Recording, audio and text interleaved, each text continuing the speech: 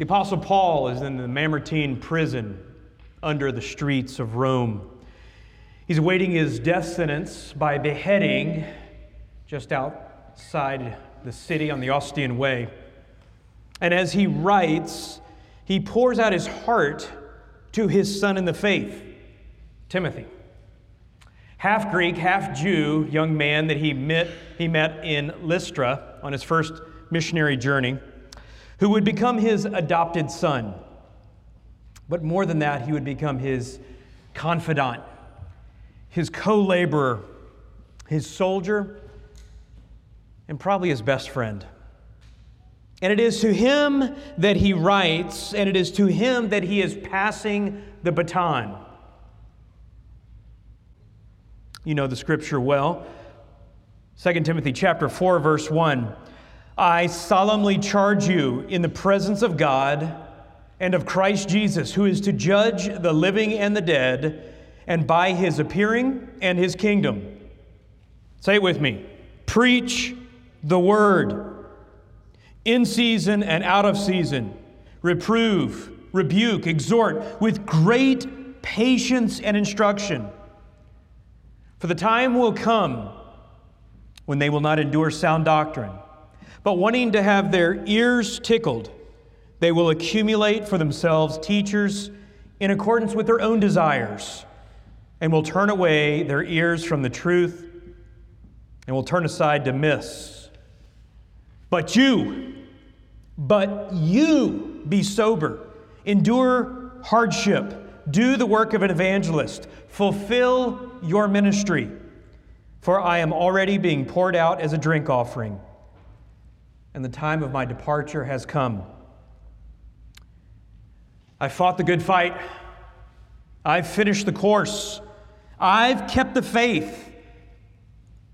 In the future there is laid up for me the crown of righteousness, which the Lord, the righteous judge, will award to me on that day, and not only to me, but also to all who have loved his appearing.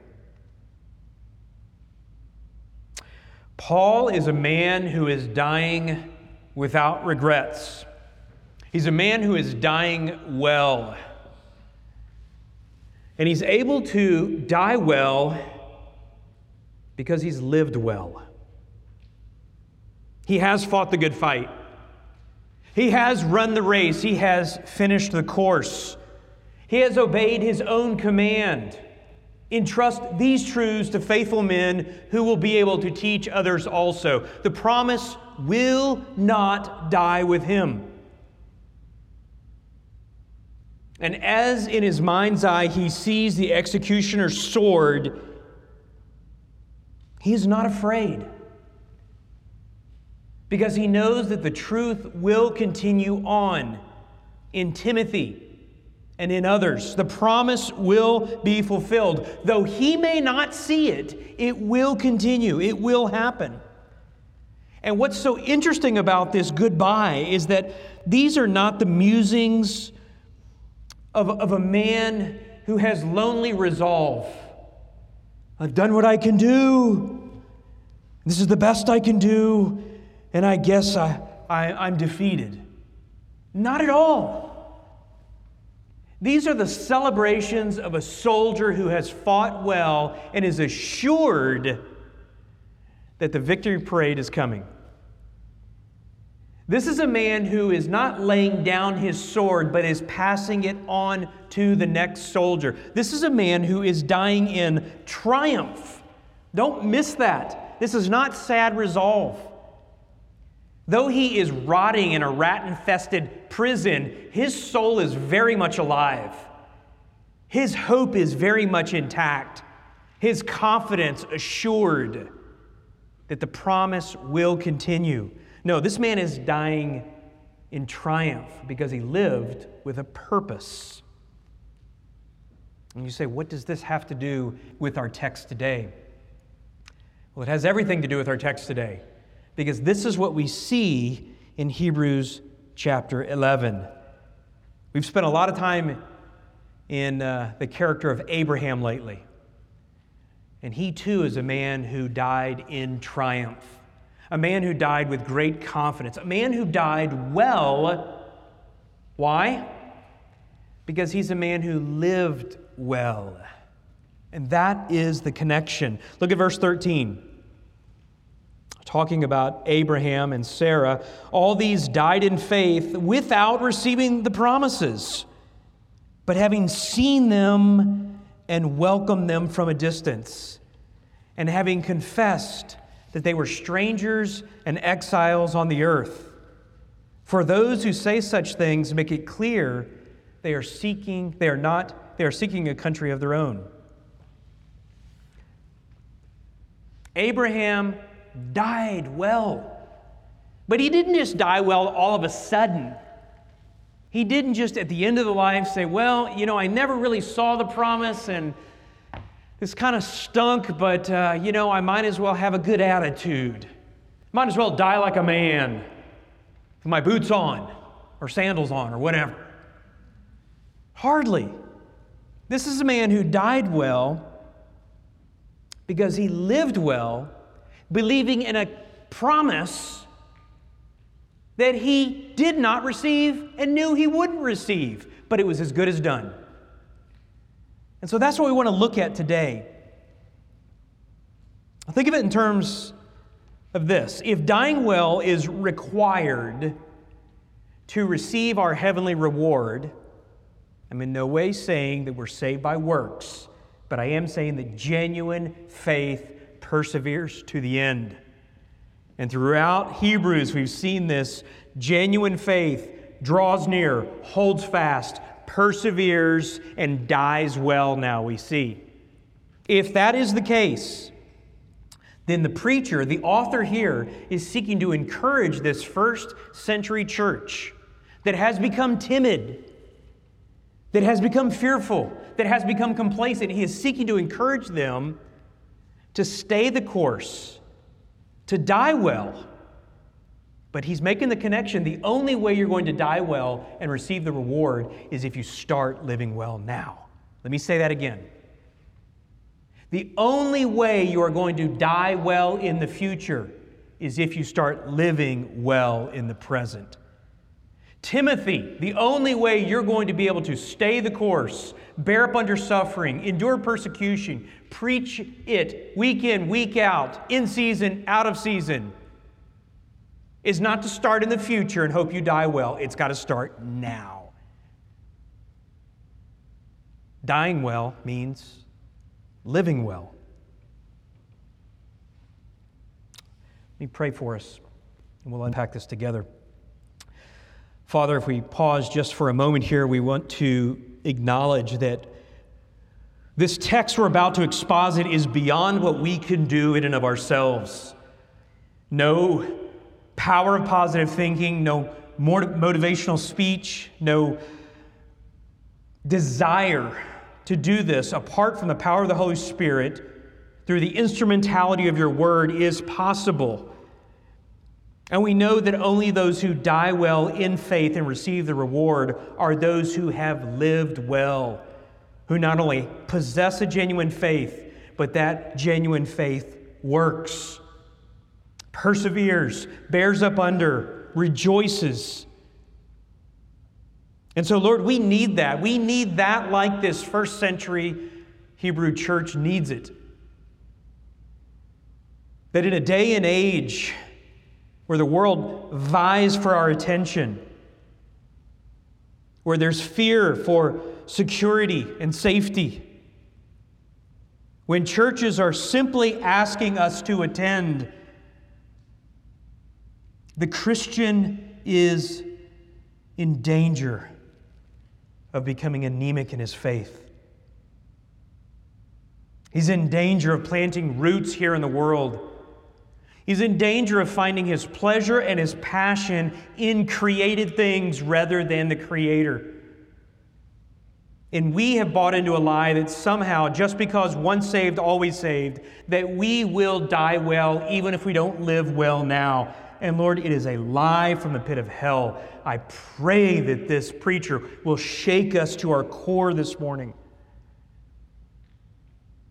That he would not only show us that this is an impossibility But it is a wasted life to think that I will get serious about Christ sometime in the future.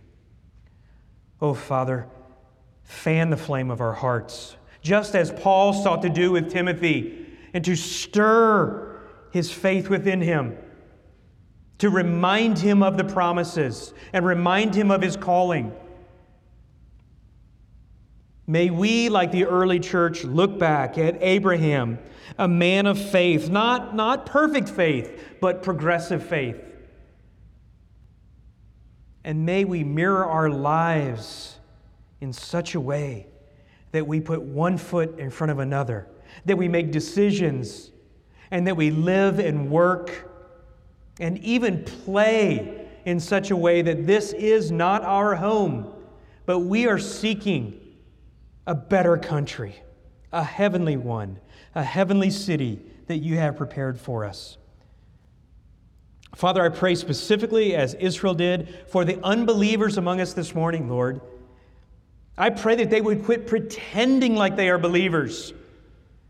That they would admit today that they are lost and they are in need of a Savior, Lord. And I pray by your grace, and only by your grace, would you grant faith and repentance to bow the knee before our Lord Jesus Christ, realizing that He is the only means of salvation. The preacher writing to this first century church knew that souls were on the line, and he is begging them, he is exhorting them like a coach, imploring them to quit drifting, to draw near, because the thought that they would die well was a misnomer if they're not living well now. And so, Lord, shape our hearts this morning, shape our thinking, spur us on towards love and good deeds. In Jesus' name we pray. Amen.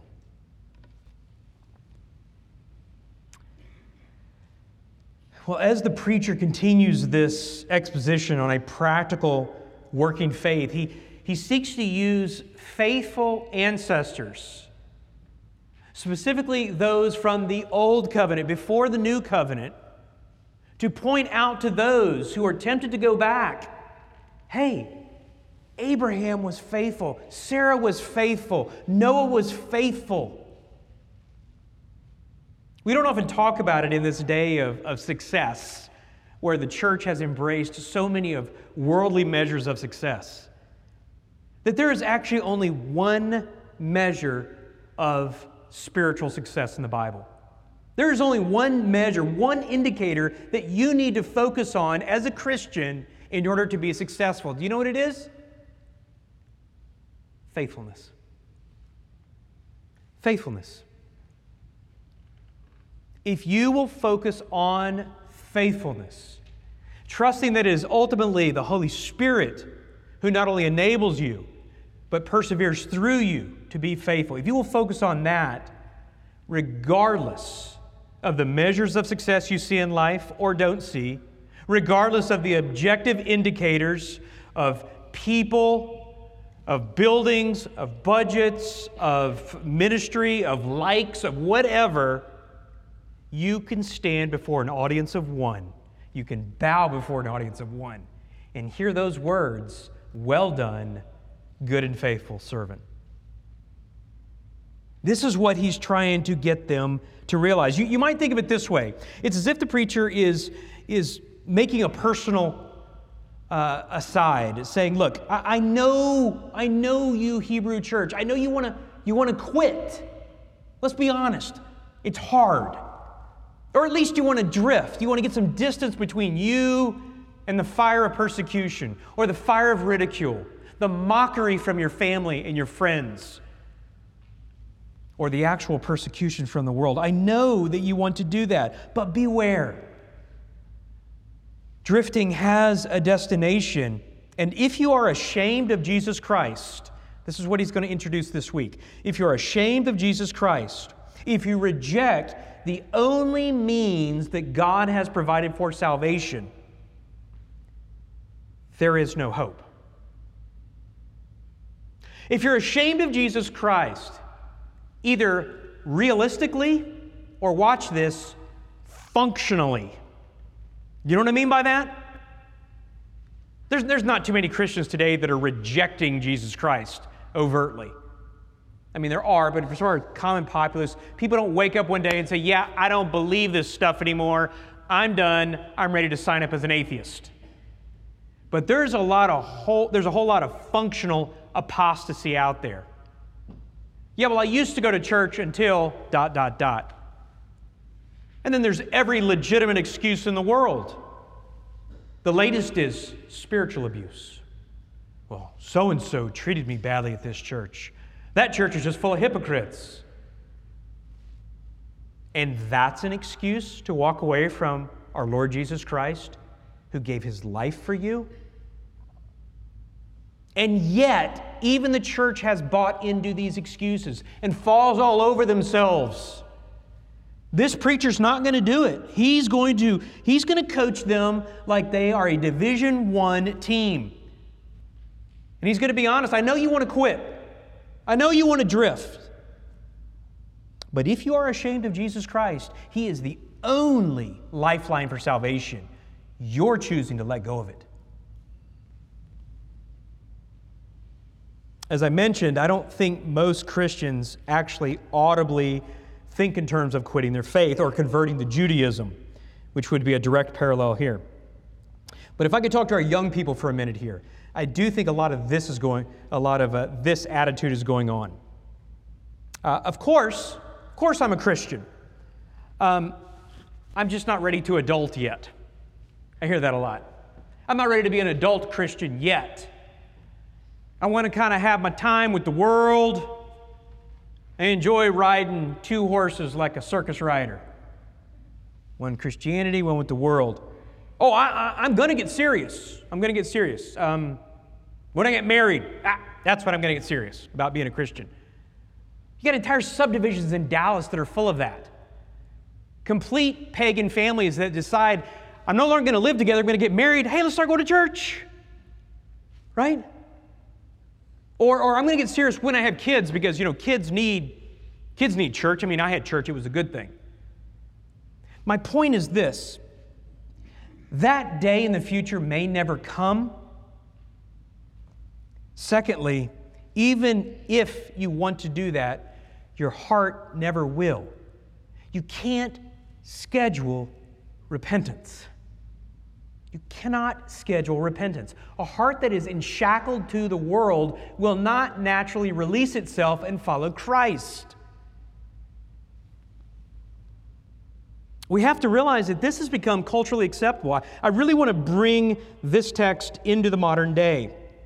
You've heard me mention, according to the Southern Baptists of Texas Convention, that the average churchgoer, the average Baptist churchgoer in Dallas-Fort Worth is a 1 in 5. Have you heard that? They attend church 1 in 5 Sundays. This is the buckle of the Bible Belt. Look, we look at this first century church full of Hebrew Christians, and it's easy for us to say, yeah, they're drifting. They're becoming complacent. It's a good thing we're not like that, right? Until you realize that drifting has become almost a recognized sport in Christianity, right? Where we all watch it happen.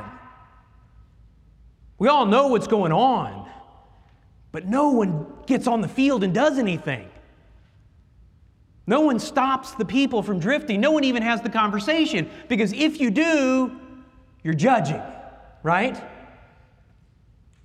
I could stop the sermon right here and I could say, okay, raise your hand. How many of you have heard this from your own Christian extended family?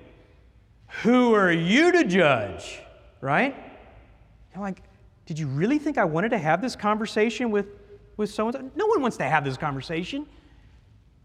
But we pursue because we've been pursued. We give the gospel because someone gave the gospel to us. We're involved in one another's lives because someone did it for us. Ultimately, our Lord did it for us. And so, this is not just some wonderful sermon illustration about Abraham. Or it's not an admonition or an exhortation to a church 2,000 years ago. This preacher's talking to us today. And he's saying, hey, don't buy into the lie that your faith is going to be strong at death's door if it's not strong now.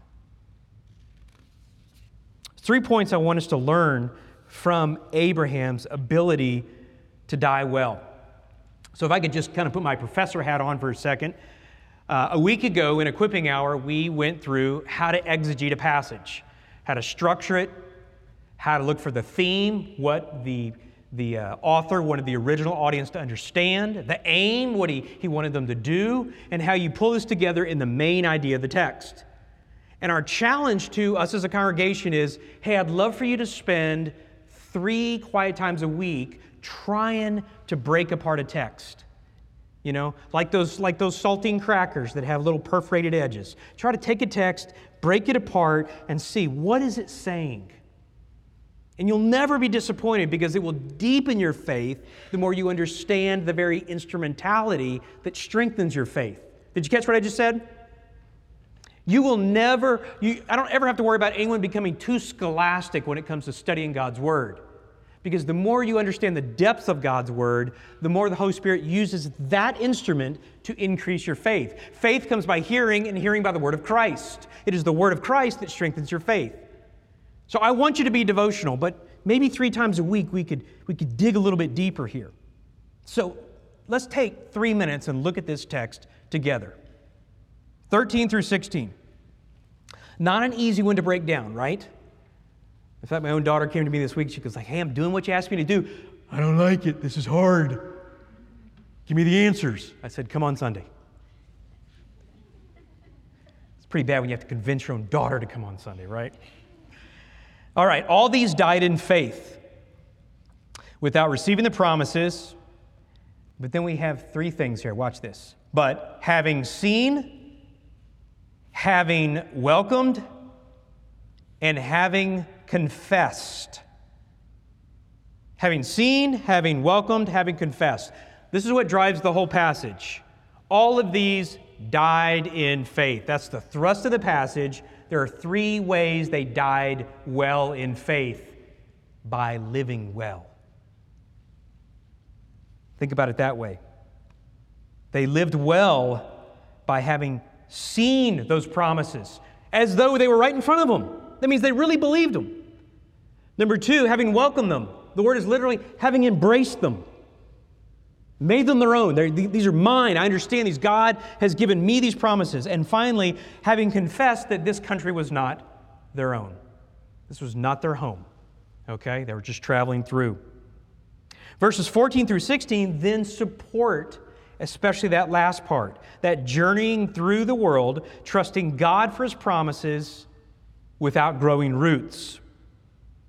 Now, you just think about the practical applications, okay, of us living well, trusting God's Word so much that we believe what we can't see, we embrace what we can't touch, and we are going through this world heading towards our heavenly city.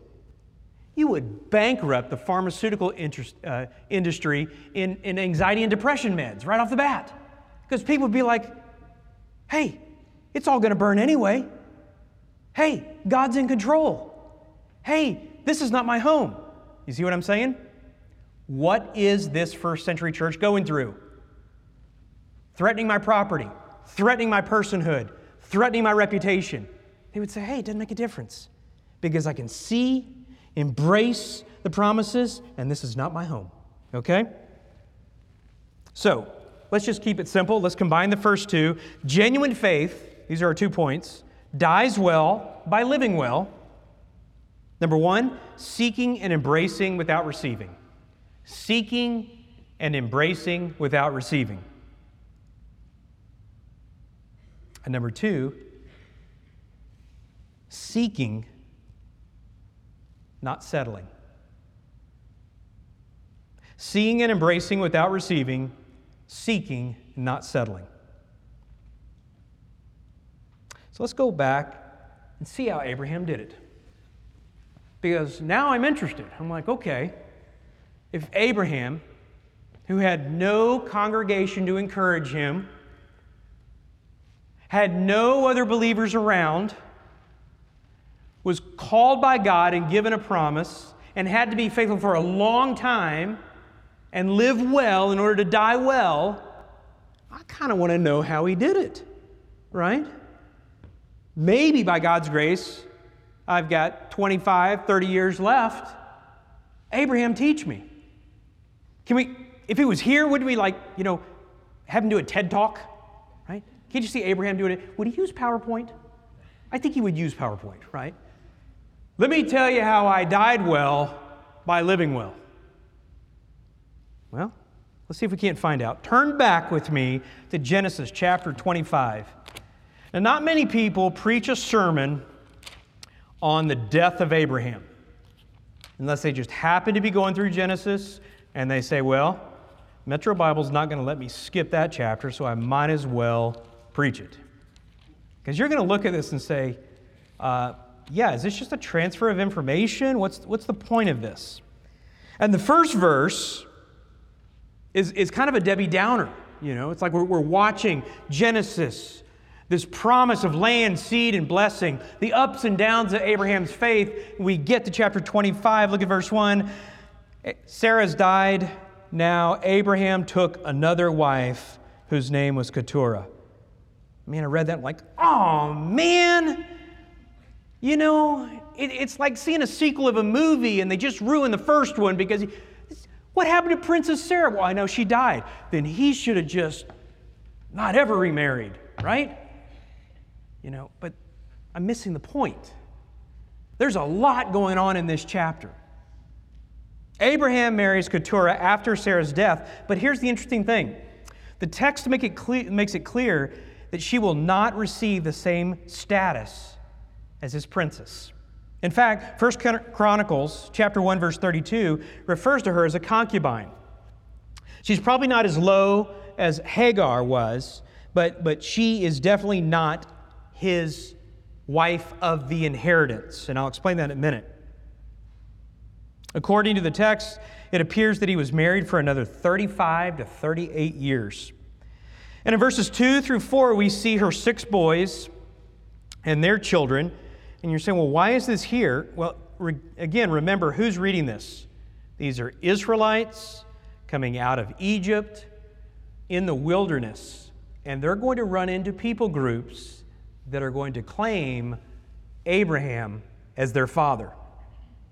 So what we see here is all these desert nations that claim their lineage from Abraham.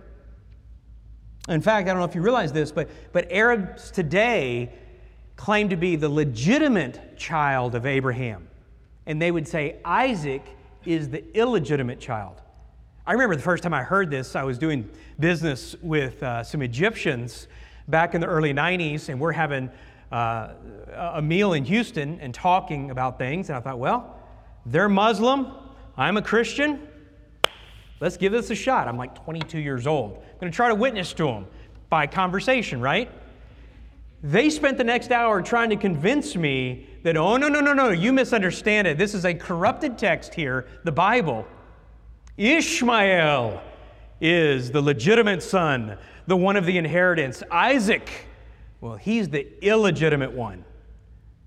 And they really believe it.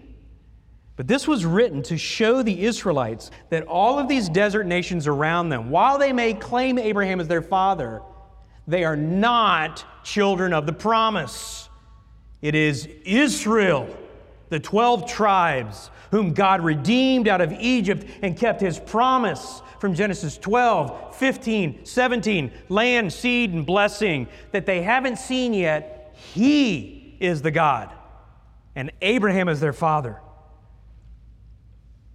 As Alan Ross says, only one line continued the covenant. Now, here's where it comes into play. The seeing and embracing without receiving. Look at verse 5. Now Abraham gave all that he had to Isaac. But to the sons of his concubines, Abraham gave gifts while he was still living, and he sent them away from his son Isaac eastward to the land of the east.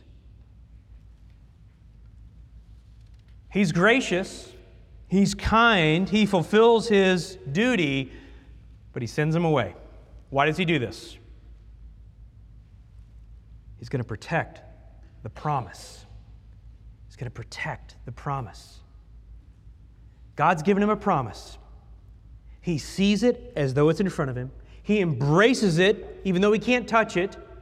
It hasn't happened yet, but he's like, I'm going to protect the promise, God's word. And so he sends them away. There needs to be no confusion who the legitimate heir is. He's living well. Watch it continue. Verse 9 tells us that he dies. Ishmael comes back for the wake and the funeral. What must that have been like? Isaac is the heir. They're having the ceremony at the cave of Machpelah. Ishmael comes back to pay his respects. I imagine that the will was read. I, Abraham, formerly of Ur the Chaldees, know now of the promised land of Canaan, which I don't yet own, being of sound mind and body, do hereby bequeath all that I own to my only son, Isaac. I bet there's lots of clearing of throats and uncomfortability there. Someone was just cut out of the entire will. That was a lead balloon, right? Well, actually, it wasn't. You see, Ishmael knew it. Dad had already lived the promise. Dad had been living the promise. Dad had been telling everyone, Isaac is the promised son. Isaac is the deposit, the seed. I may not be able to see how I'm a great nation yet. I certainly don't have a deed to this land yet. And I certainly haven't seen how all the nations of the world will be blessed. But you know what? I believe it. And Isaac, he's the down payment. I love what one theologian says. He explains that they were sent away, meaning all the other sons, in order that salvation history might continue, and that one day those who were outside the promise, that would be us, would partake of the promise because the promise was protected until it could be fulfilled. Isn't that amazing? Abraham protected the promise because he believed it, he saw it, he embraced it, and then one day God had a plan. When what? The Jews killed their Messiah. And a hardening happened until the fullness of the Gentiles were then grafted in. Isn't that amazing? So Abraham protected it, though he would not realize it. Like Paul, he fought the good fight. He finished the race. And yet he didn't see the promise fulfilled. But that's the point. He was only able to die well because he lived well. And you say, well, then how does that really apply to the Hebrew church here? Or how does it apply to us at Metro Bible? Well, what promises were made under the new covenant? We're not promised land, seed, and blessing, right? But remember from last week, our promises are promises of salvation. I think of what set it all in motion when Christ is having a conversation with Peter. And Christ answers, and I also say to you that you are Peter, Matthew 16. And upon this rock I will build my church, and the gates of Hades will not overpower it. God has promised that he will build his church. He has left us here as ambassadors to proclaim the truth, to help people know Jesus Christ, grow to be like him, bring them in the church, baptize them, fellowship with them, have them do the same. And yet, are there periods in history where it looks like this promise is not being fulfilled? Are there periods in history, are there periods in our life where it looks like the gates of Hades are starting to close? Kind of like those automatic gates that you're like, it's going to hit my car, right? And there's nothing you could do. That's what it feels like. It was the same for Paul writing to Timothy. Timothy's in Ephesus. Paul, you planted this church, you were a popular guy, but since you left, this church doesn't respect me much. I've even got elders who aren't teaching rightly. I'm beat up. I'm tired. I know you've told me. I know I've read Matthew that Christ will build His church, and I want to believe it, but I'm having a hard time being faithful. Paul says, you stay the course. I haven't seen it either, but it will happen. I believe the promise. See it, Timothy. Embrace it, Timothy. Realize it will be fulfilled. But even if you never see it, that's okay. Because this is not our home.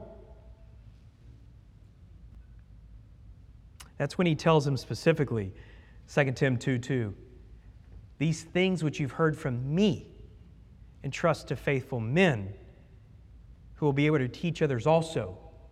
Parentheses, when you die. Right?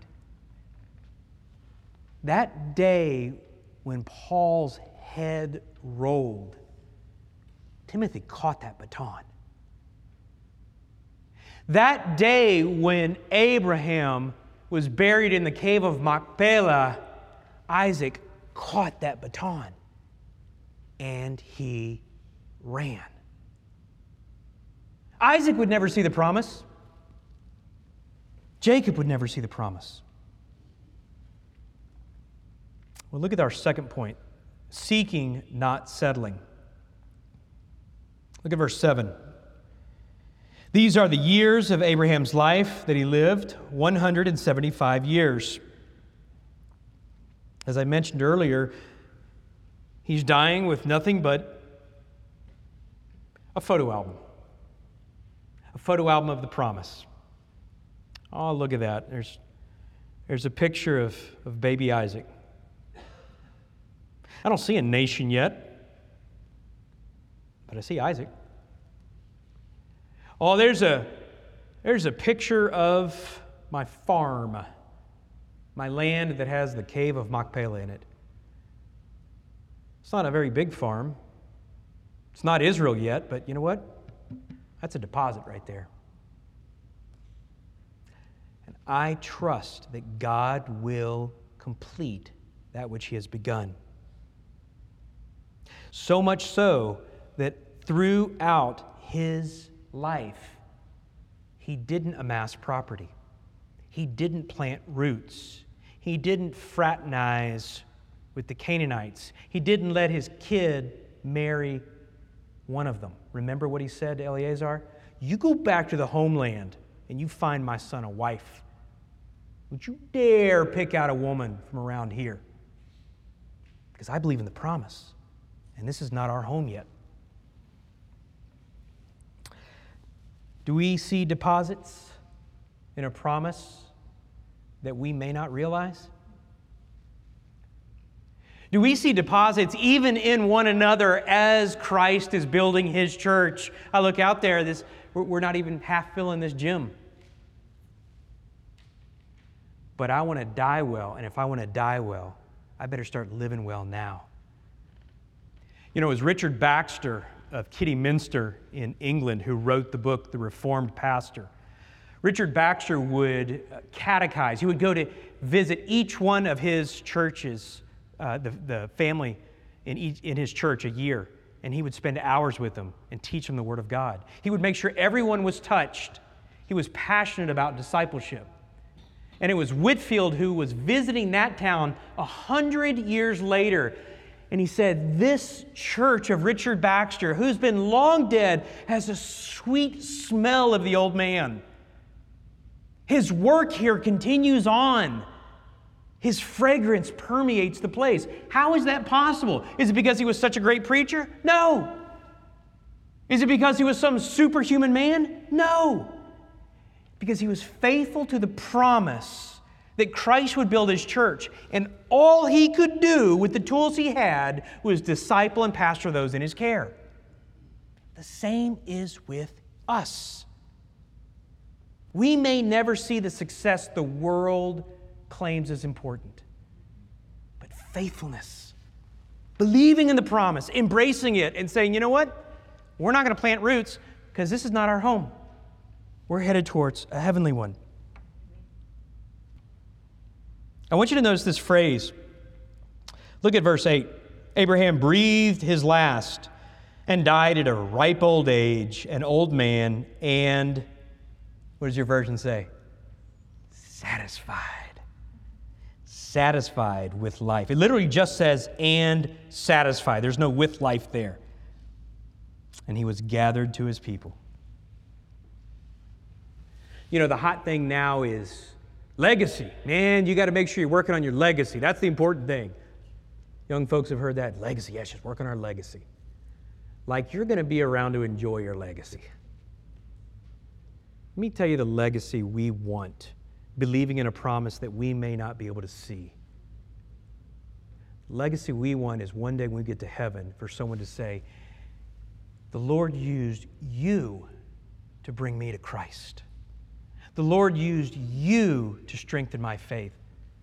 Thank you. And praise the Lord. That's the legacy we want. Because everything else, your career, your bank account, your social status, even your good looks, okay, are all going to disappear. They're all going to be gone. And he was gathered to his people. This is not he was buried with the rest of his relatives in the family sepulcher. No. You see, Abraham understands there was an afterlife. This means Abraham was gathered to his people in his country. What did Christ say?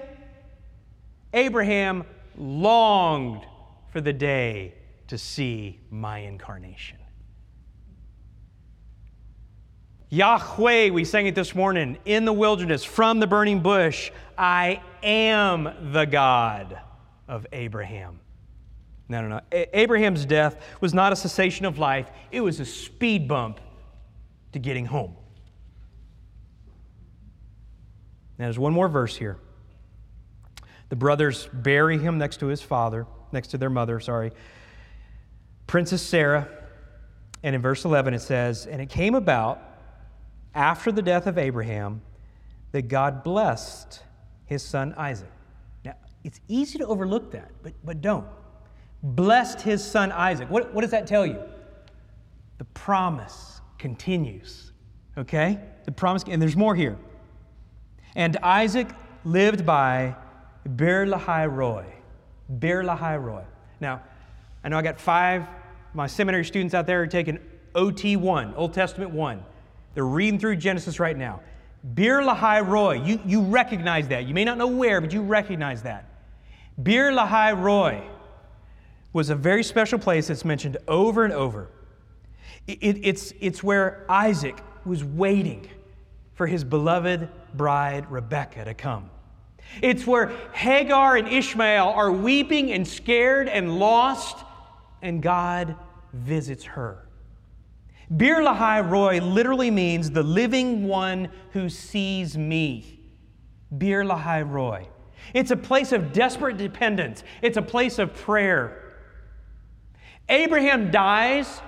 The promise has not arrived, but he sees it, he embraces it, and he's not planting roots because he's got a better country.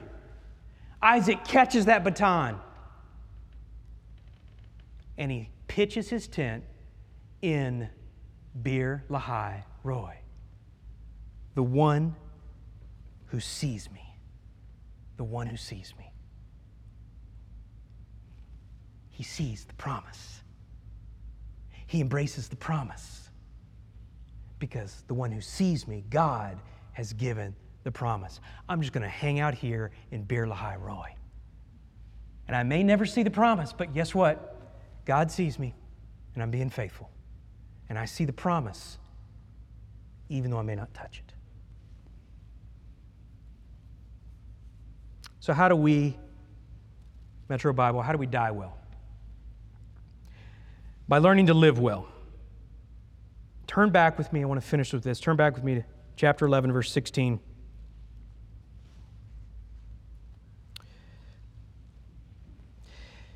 It's one thing to understand that in order for us to be faithful to the end, we must start to be faithful now.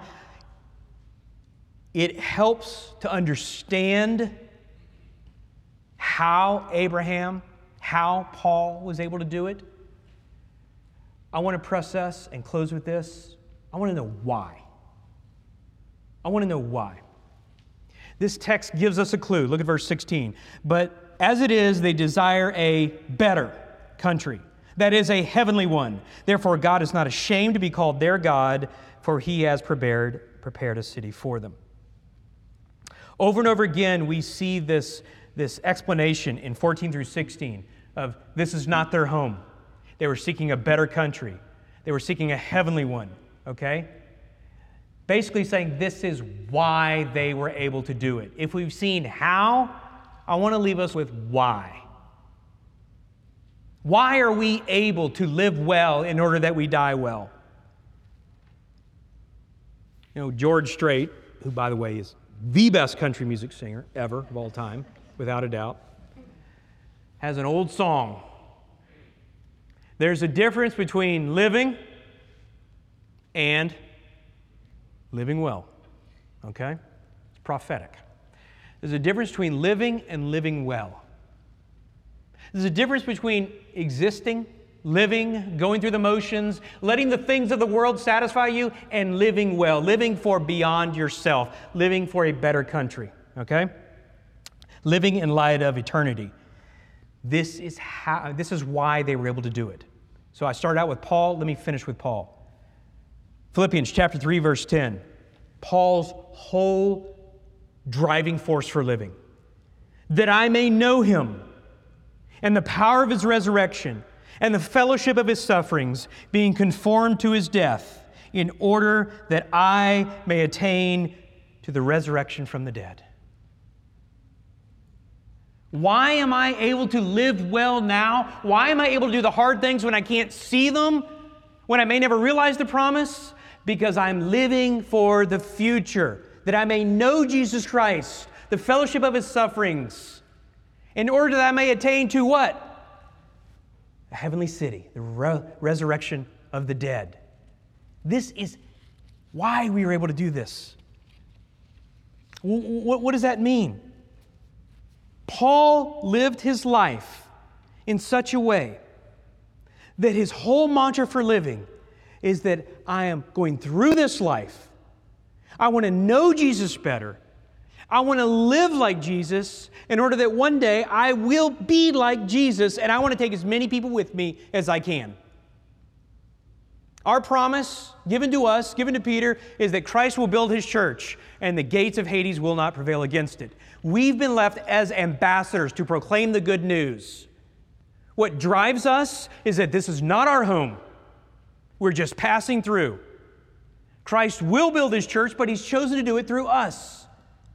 And so, like Paul, our living well means living in light of eternity and actually doing that which we are called to do. Helping people know Jesus Christ, grow to be like him.